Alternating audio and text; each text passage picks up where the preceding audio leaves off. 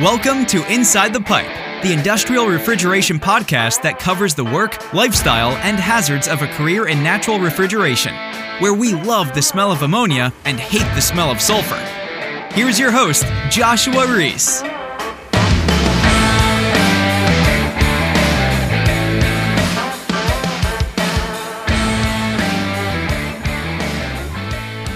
What is going on, everyone, and welcome to the third episode of Inside the Pipe.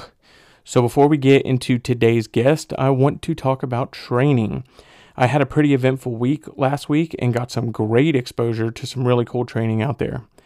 Let me start by saying that if you're wanting to really excel in your career, it's going to take training. Now, you may be one of these guys that works for a company that doesn't invest in training. My advice to you guys is to give feedback to your leadership that you absolutely need it. And if they refuse to do so, move on.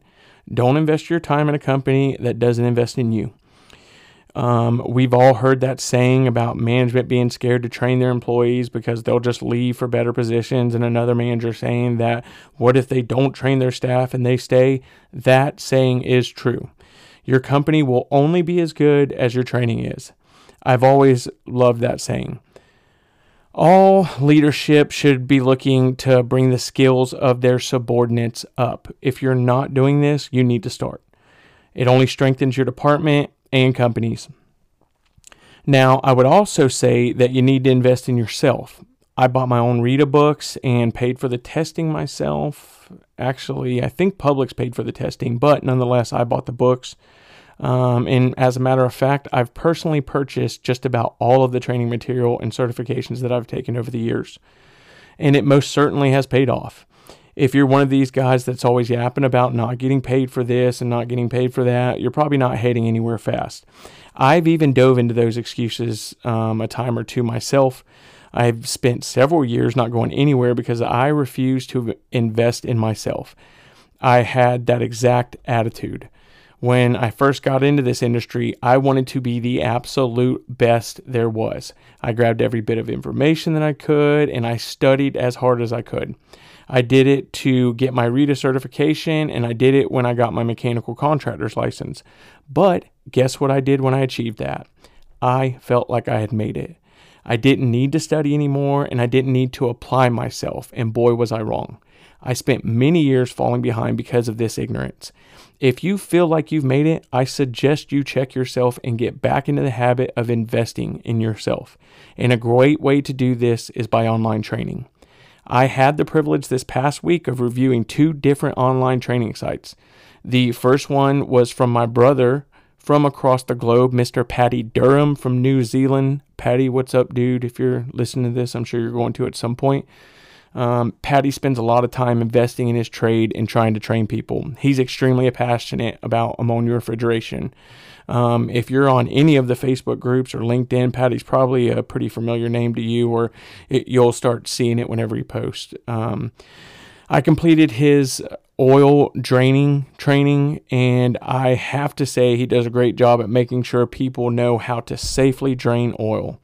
A great website by a great passionate ammonia guy. Now, the next website I got to check out was Frick's new training site.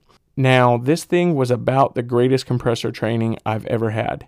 Frick did a great job at breaking down the history of screw compressors, the operation of screw compressors, and even the terminology. And I'm a huge supporter of terminology. Learning the terminology allows us to be able to explain things much easier. And where this is a huge benefit is when you need to get technical advice. When you can properly name the components and the terminology used for certain actions, it makes it way easier to get answers to your technical questions.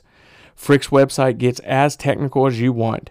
With courses on compressors and packages and micros, it allows you to take a deep dive into all of the equipment that Frick has in the field. The website was flawless with moving back and forth between modules. A very great running training site. You can register for the online training for free, and then you can pick whatever course that you want to take. The courses do cost money, but I can tell you that they are definitely worth it if you're trying to get ahead in our industry. And like I said earlier, invest in yourself. These trainings can put you on a fast track to being an expert on Frick equipment. If you're an operator that wants to get into the service industry, I would highly suggest taking these courses. They'll get you very familiar with Frick equipment. Another cool feature of the website is you can download an app called Moodle Workplace and take your training mobile. I haven't had a chance to check out the mobile version yet, so if any of you guys do so, be sure to email me and let me know how it goes. Okay, so let's talk about today's podcast. I am joined by Mr. Don Faust today. Among being the trainer for Frick, Don has a pretty impressive resume. He was the vice president of Gartner Refrigeration, which I've personally worked on a project out in Rialto, California that Gartner built, which was a really solid system. He was also the chairman of the standards committee for the IIAR. Today, he joins us to talk about the IIAR Book 6, which lays out inspecting, testing, and maintenance for our industry and equipment. So let's get into it. Don, how's your day going? My day is going well. How's yours, Josh? It is going great, especially with getting you on the show today. So this was the highlight of my day. Well, thank you. Yep. Okay, Don, let's just jump right into it, man. Let's start with your background. How does someone acquire as much knowledge as you have? Well, that's kind of funny, but you hang around the industry long enough and be observant. And when I was just getting out of school, I attended this motivational conference, and the guy said, if you want to become an expert at anything, study it for 1 hour a day, every day for a year, and you'll be an expert. And I thought, well, that can't be true. And it turns out it is. If you read for an hour a day on a subject, you'll become an expert. And so I've always had the attitude that the more you can learn about something, the better. And we've got a fascinating industry, and it's an industry really, I think, on the edge of a waterfall change, and that natural refrigerants were pushed aside for many, many years, and now they're coming to the forefront. So my background is I'm an engineer. I went to Purdue University in West Lafayette, Indiana. And then I worked down in Texas for a company called Rico out of San Antonio. It's no longer. They were purchased by Johnson Controls, or York at that time. And then I spent about 25 years as a contractor in Minneapolis until today, when I am I'm head of the Garland Center and do training for Frick Company. I also have some responsibilities within the IIAR. I've been on the standards committee since for a long time, and I am now the chair of the standards committee, and that committee is the part of IIAR that's responsible for ANSI certification of the IIAR standards, and we now have 9 numbered standards, 1 through 9. CO2 standard that just got approved, and a hydrocarbon standard that we're hoping to be able to publish next year. Nice. So that's kind of what today's podcast is going to be centered around is IIAR 6 to be specific. So let's just get into it. Can you walk us through the process of creating the standards and what that looks like? Well, sure. There are lots of things published in our industry. I mean, anybody could go to a magazine and say something or write something or do an article, and that then it becomes published. But what are proper guidelines for people to follow in our industry? And it isn't just that it's published. OSHA and EPA are looking for what they call consensus documents, or things that are agreed upon. So the IIAR was very hands-off in the code and standards community. For many years, we relied on ASHRAE 15 to be able to be the safety code for mechanical refrigeration, which is its title. Mm-hmm. But as time went on, ASHRAE 15 started getting more and more exceptions for ammonia. Hey, do this with ventilation, except if it's ammonia, and then do this with relief valves, except if it's ammonia. And it became clear that a separate standard for ammonia would help out ASHRAE 15 because they could take out a lot of their exceptions. But the watershed event was back, and I'm going to say 1985 or 86. National Electric Code came out and said, oh, hey, in engine rooms, if ammonia is the refrigerant, the engine room, all electrical in the engine room must be explosion proof, class 1, div 2. And none of us saw that coming. Nobody saw that coming. Yeah. And all of a sudden, here is the National Electric Code that everybody has to follow. And it says, all that electrical work that you do in the engine room, is now going to be multiple times more expensive because it needs to be explosion proof. And nobody even had an explosion proof control panel. It was quite the deal. And at that point, the IIAR decided to get proactive and that we're going to start to, participate with the model codes and find out on things that affect us. And at the same time, we realized there's a need to write standards for our industry. So we became an ANSI accredited standards writer. And what that means is there's a process that we go through. And, it starts off just like it used to be in the old days with a big old room and a whole bunch of guys who do refrigeration, guys and gals now, who do refrigeration. Putting down their thoughts of what should we say about this kind of thing. But, that's the opinion of a group of people and not a consensus in the industry. So what we do through the IIAR is we put out that, that first public review or a public draft, and we make it available to everyone free of charge. And everyone in our industry can comment on it. And we address each and every comment. If you write in a comment on an IIAR standard during the review period, we will address it, and you'll get phone calls, and you may get follow-ups from members of the committee. So it's a involved process, and we have to answer every comment and every concern. Now, sometimes our answer is no, but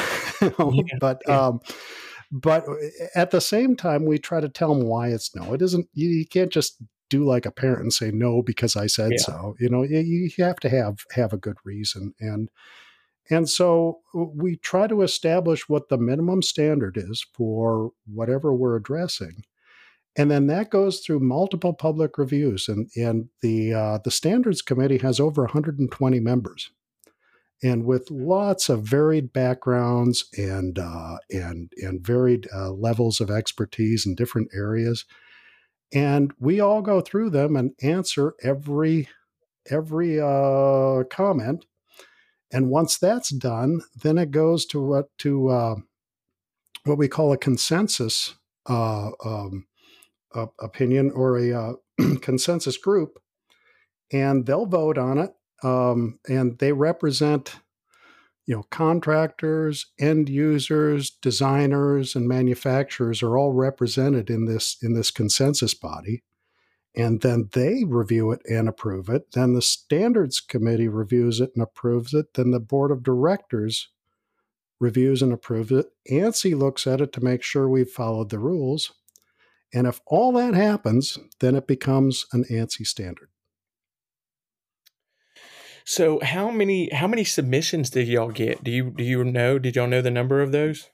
Oh yeah, well, we're like IIAR 2 was well over 1,000 on the first several public reviews, and that's what'll happen, especially if a standard is greatly revised or new.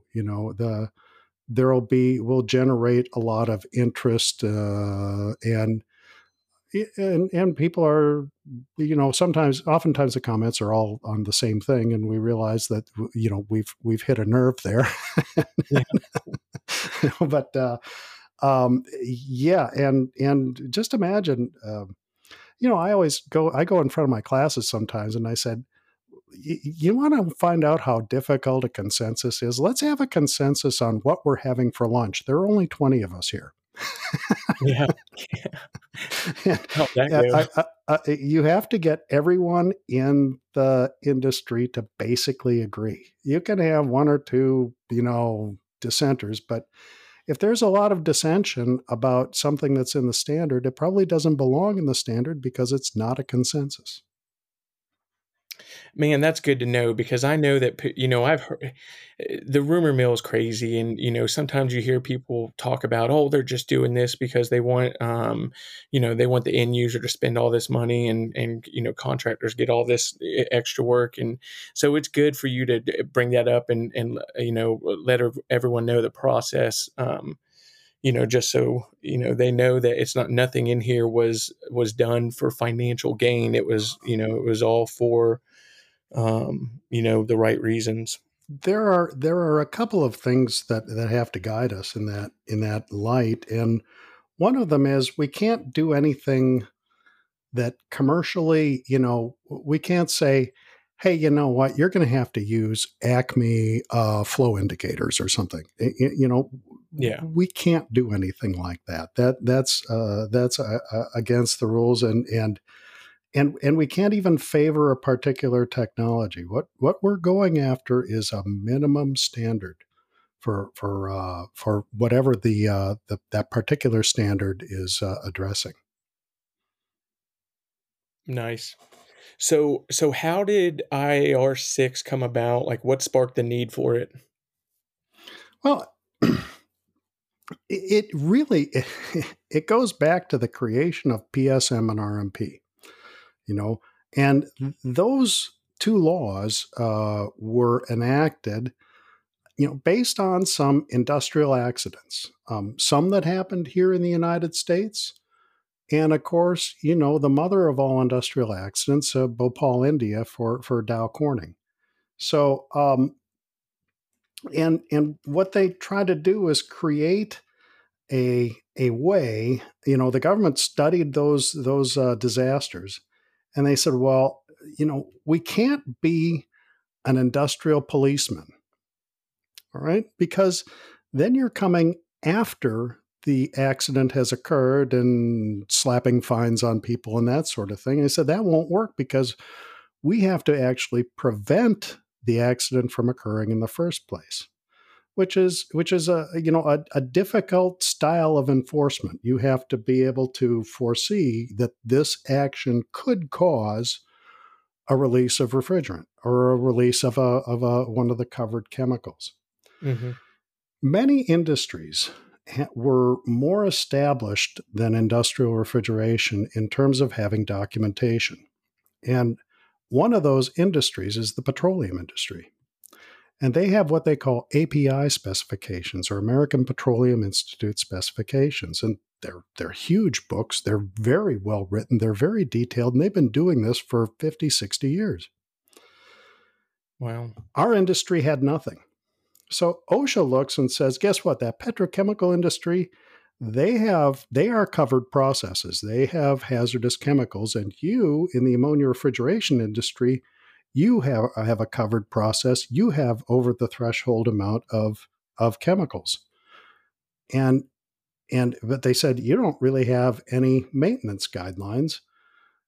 And then we went to talk to OSHA at the Department of Labor with the IIAR, because we were considering, do we need an inspection, testing, and maintenance guideline or standard?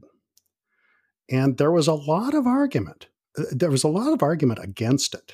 And a lot of it came from end users because they said, my goodness, if you put something out like this, you're just giving OSHA and EPA a knife to stab us in the back with.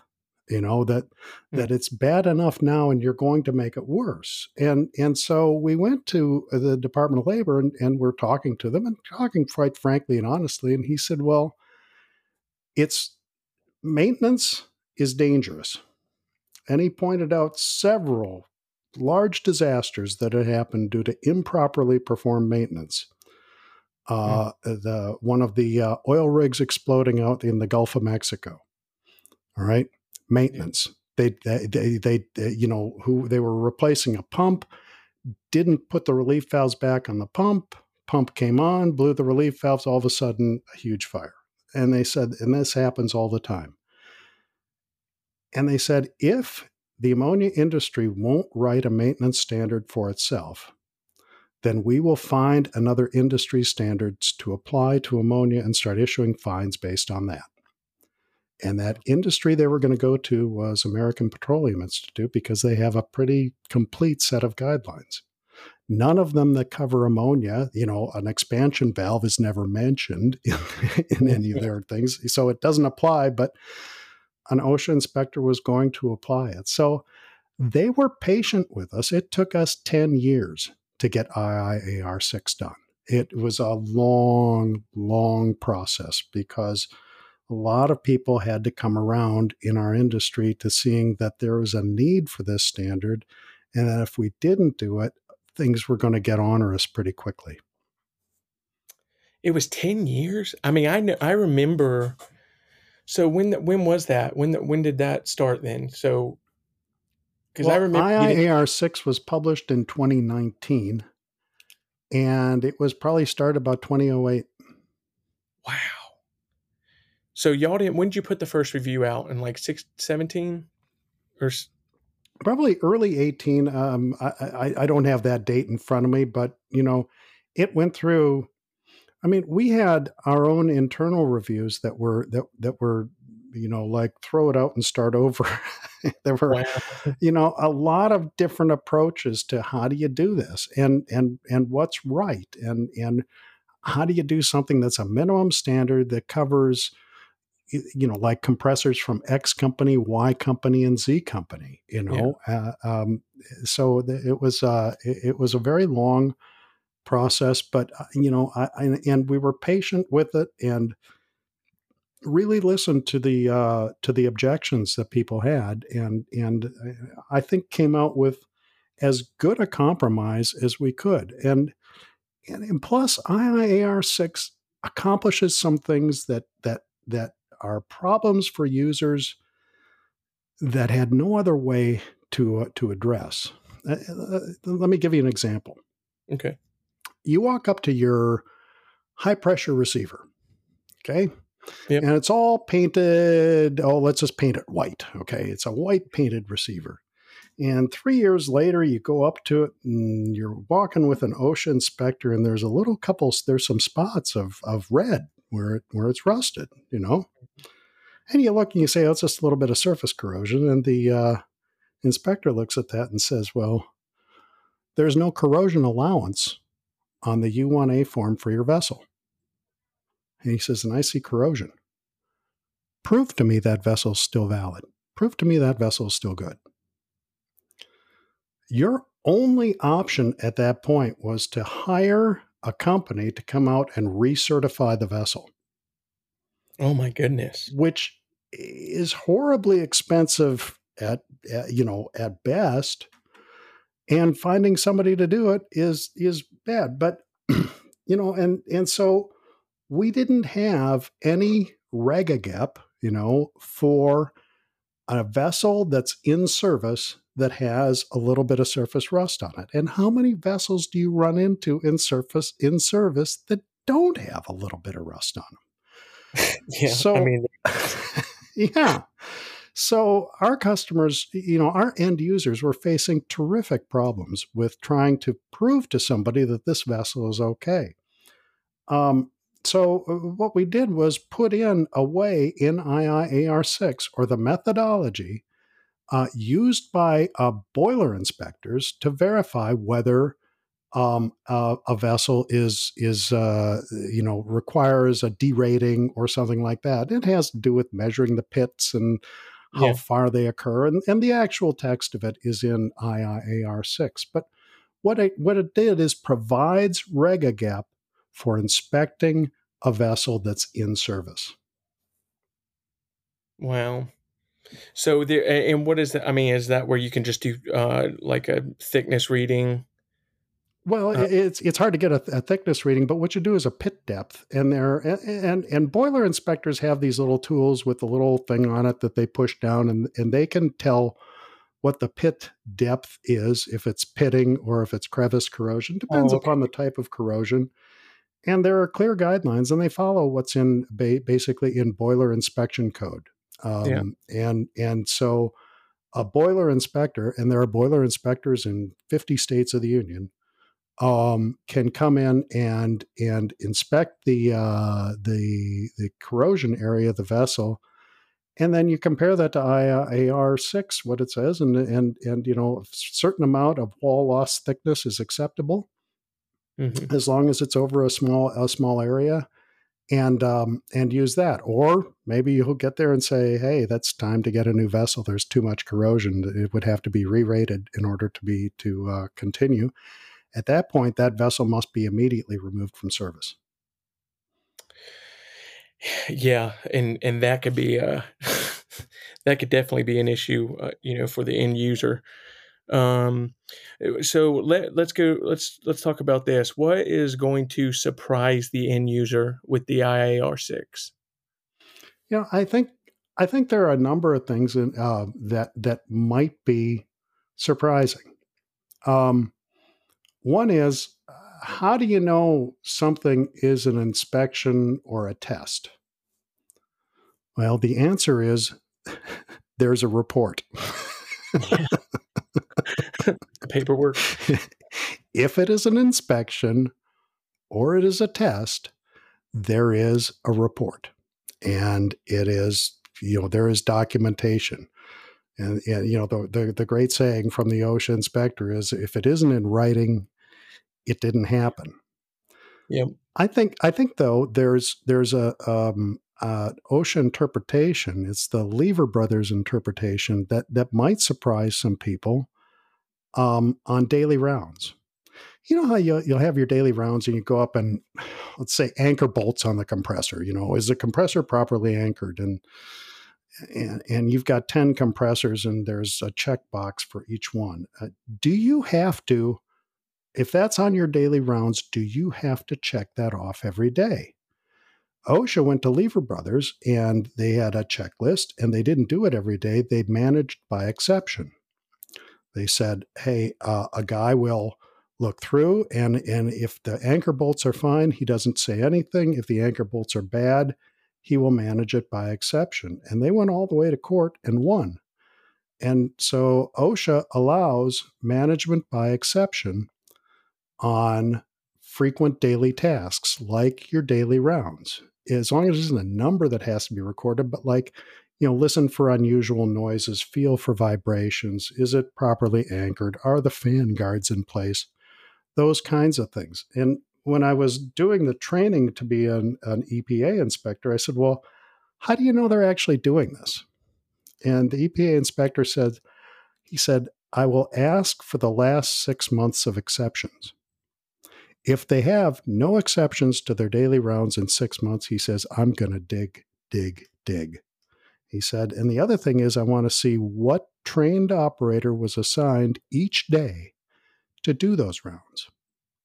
And they must have a record of that. So if they've got a record with a trained operator doing the rounds, and there are exceptions that they find on a regular basis, he said, we're good with it. So how would one document that? So if you're saying exception, so do they have to put something fit? So let's just use the feet bolt for an example. Is that something that they need to put on there? Well, On their in order to perform an activity, you must be trained on it, and you must have documentation of training. Yeah. So you train your operator on how to do the rounds, and you might tell the operator that these items we manage by exception. Only highlight something here if it is not okay, and you're trained to know what is okay and not okay. And there must be records of who did the inspection if it's a daily inspection every day. So you would have some record that said, Joe did it Monday, Mary did it Tuesday, Fred did it Wednesday, that kind of thing, and have that each have those records. That makes sense. So you could just put it down in the training, that this is something that you look for when you're doing your daily, rounds. And then the exception would be like what a paragraph box on the bottom where you could write up compressor twos, one of the feet bolt were loose. Is that kind of what you mean by exception? Yeah,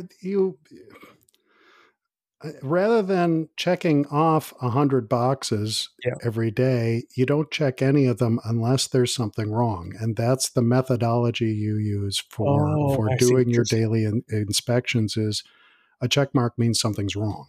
Mm-hmm. One way to do it. Wow. Yep. Yeah, that probably is going to be helpful. I had a situation once where we did a tall cold storage, and it was a tall cube, and it was a new operators, and brand new plant, and they trained their operators and go through the daily rounds. And one of the guys had the job to go up on this 80-foot tall roof and look for and inspect the air units on a daily basis, and he did it every day. And one of the things in his checklist was, is there excessive ice buildup? And sure enough, in one of them there was. So he checked it off, and he continued checking it off for 10 days until water was pouring all over product, and, things were getting bent. And we came back and realized that nobody was looking at his reports. And, and that's one of the requirements of IAR6 is that weekly, at least, a trained operator must review all the inspections and tests that are performed. Nice. So that'll definitely, I mean, I've seen that. I know that a lot of these reports just get, filled out and shoved in a drawer, and nothing's reviewed from that point on. So that sounds like a great standard for sure. So let's go. How does IAR6 fit in with OSHA's PSM program and the EPA's RMP program? Well, IAR6 fills the need. Fills the need for something for properly maintaining a facility. Because you remember we talked about the disasters, the Bhopal disaster, Shell in Houston, and the Piper rig in the Gulf of Mexico. When they get down to it, you say, well, if you could change one thing that would have prevented all of these disasters, what would it have been? And the decision was, it's mechanical integrity. If mechanical integrity guidelines had been followed at all of those facilities, none of the disasters would have happened. And inspection and testing and maintenance is a big part of mechanical integrity. It isn't all of it. Design goes into it, installation and decommissioning. They're all part of mechanical integrity, but during the operating life of the plant, which is the longest time period, it's inspection, testing, and maintenance. It's the operation of the plant.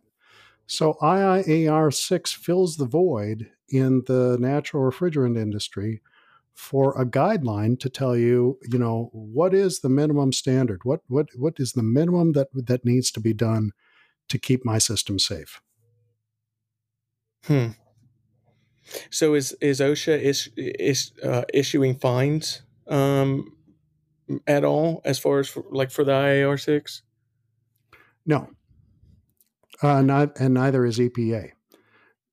And that's a great question. Why should I pay any attention to IAR6? It's a voluntary standard, and when do you need to be in compliance with it? Well, it says right in program administration, an owner shall be in compliance with this standard when it is adopted by the authority having jurisdiction, or it's adopted by the owner, whichever is first. And so you can say, well, hey, if I'm an owner and I don't adopt it, then I don't have to follow it. And you're correct.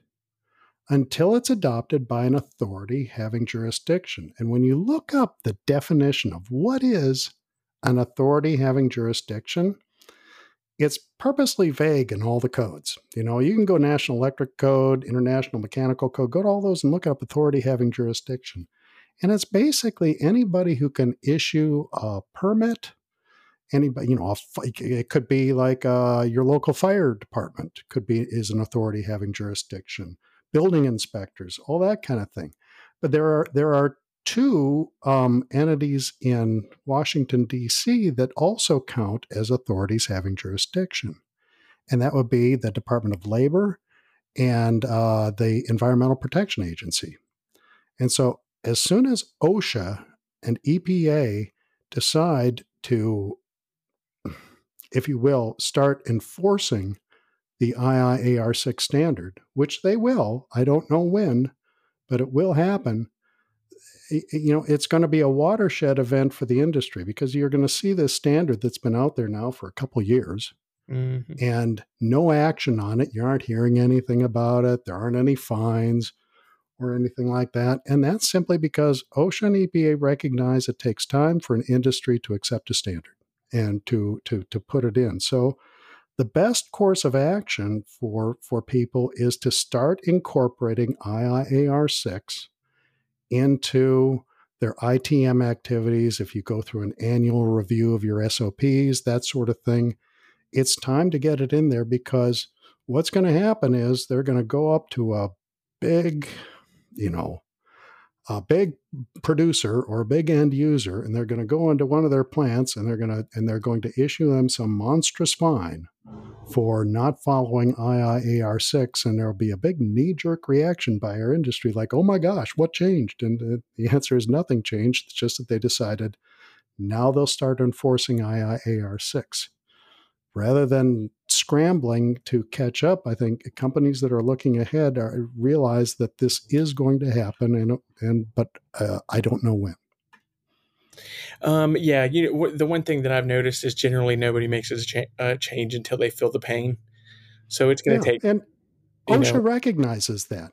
And I went to this EPA training thing, and I started off, and I had a whole bunch of inspectors, and he said, well, is there a question you would like to ask of EPA? And I said, yeah. I said, why are you picking on ammonia refrigeration?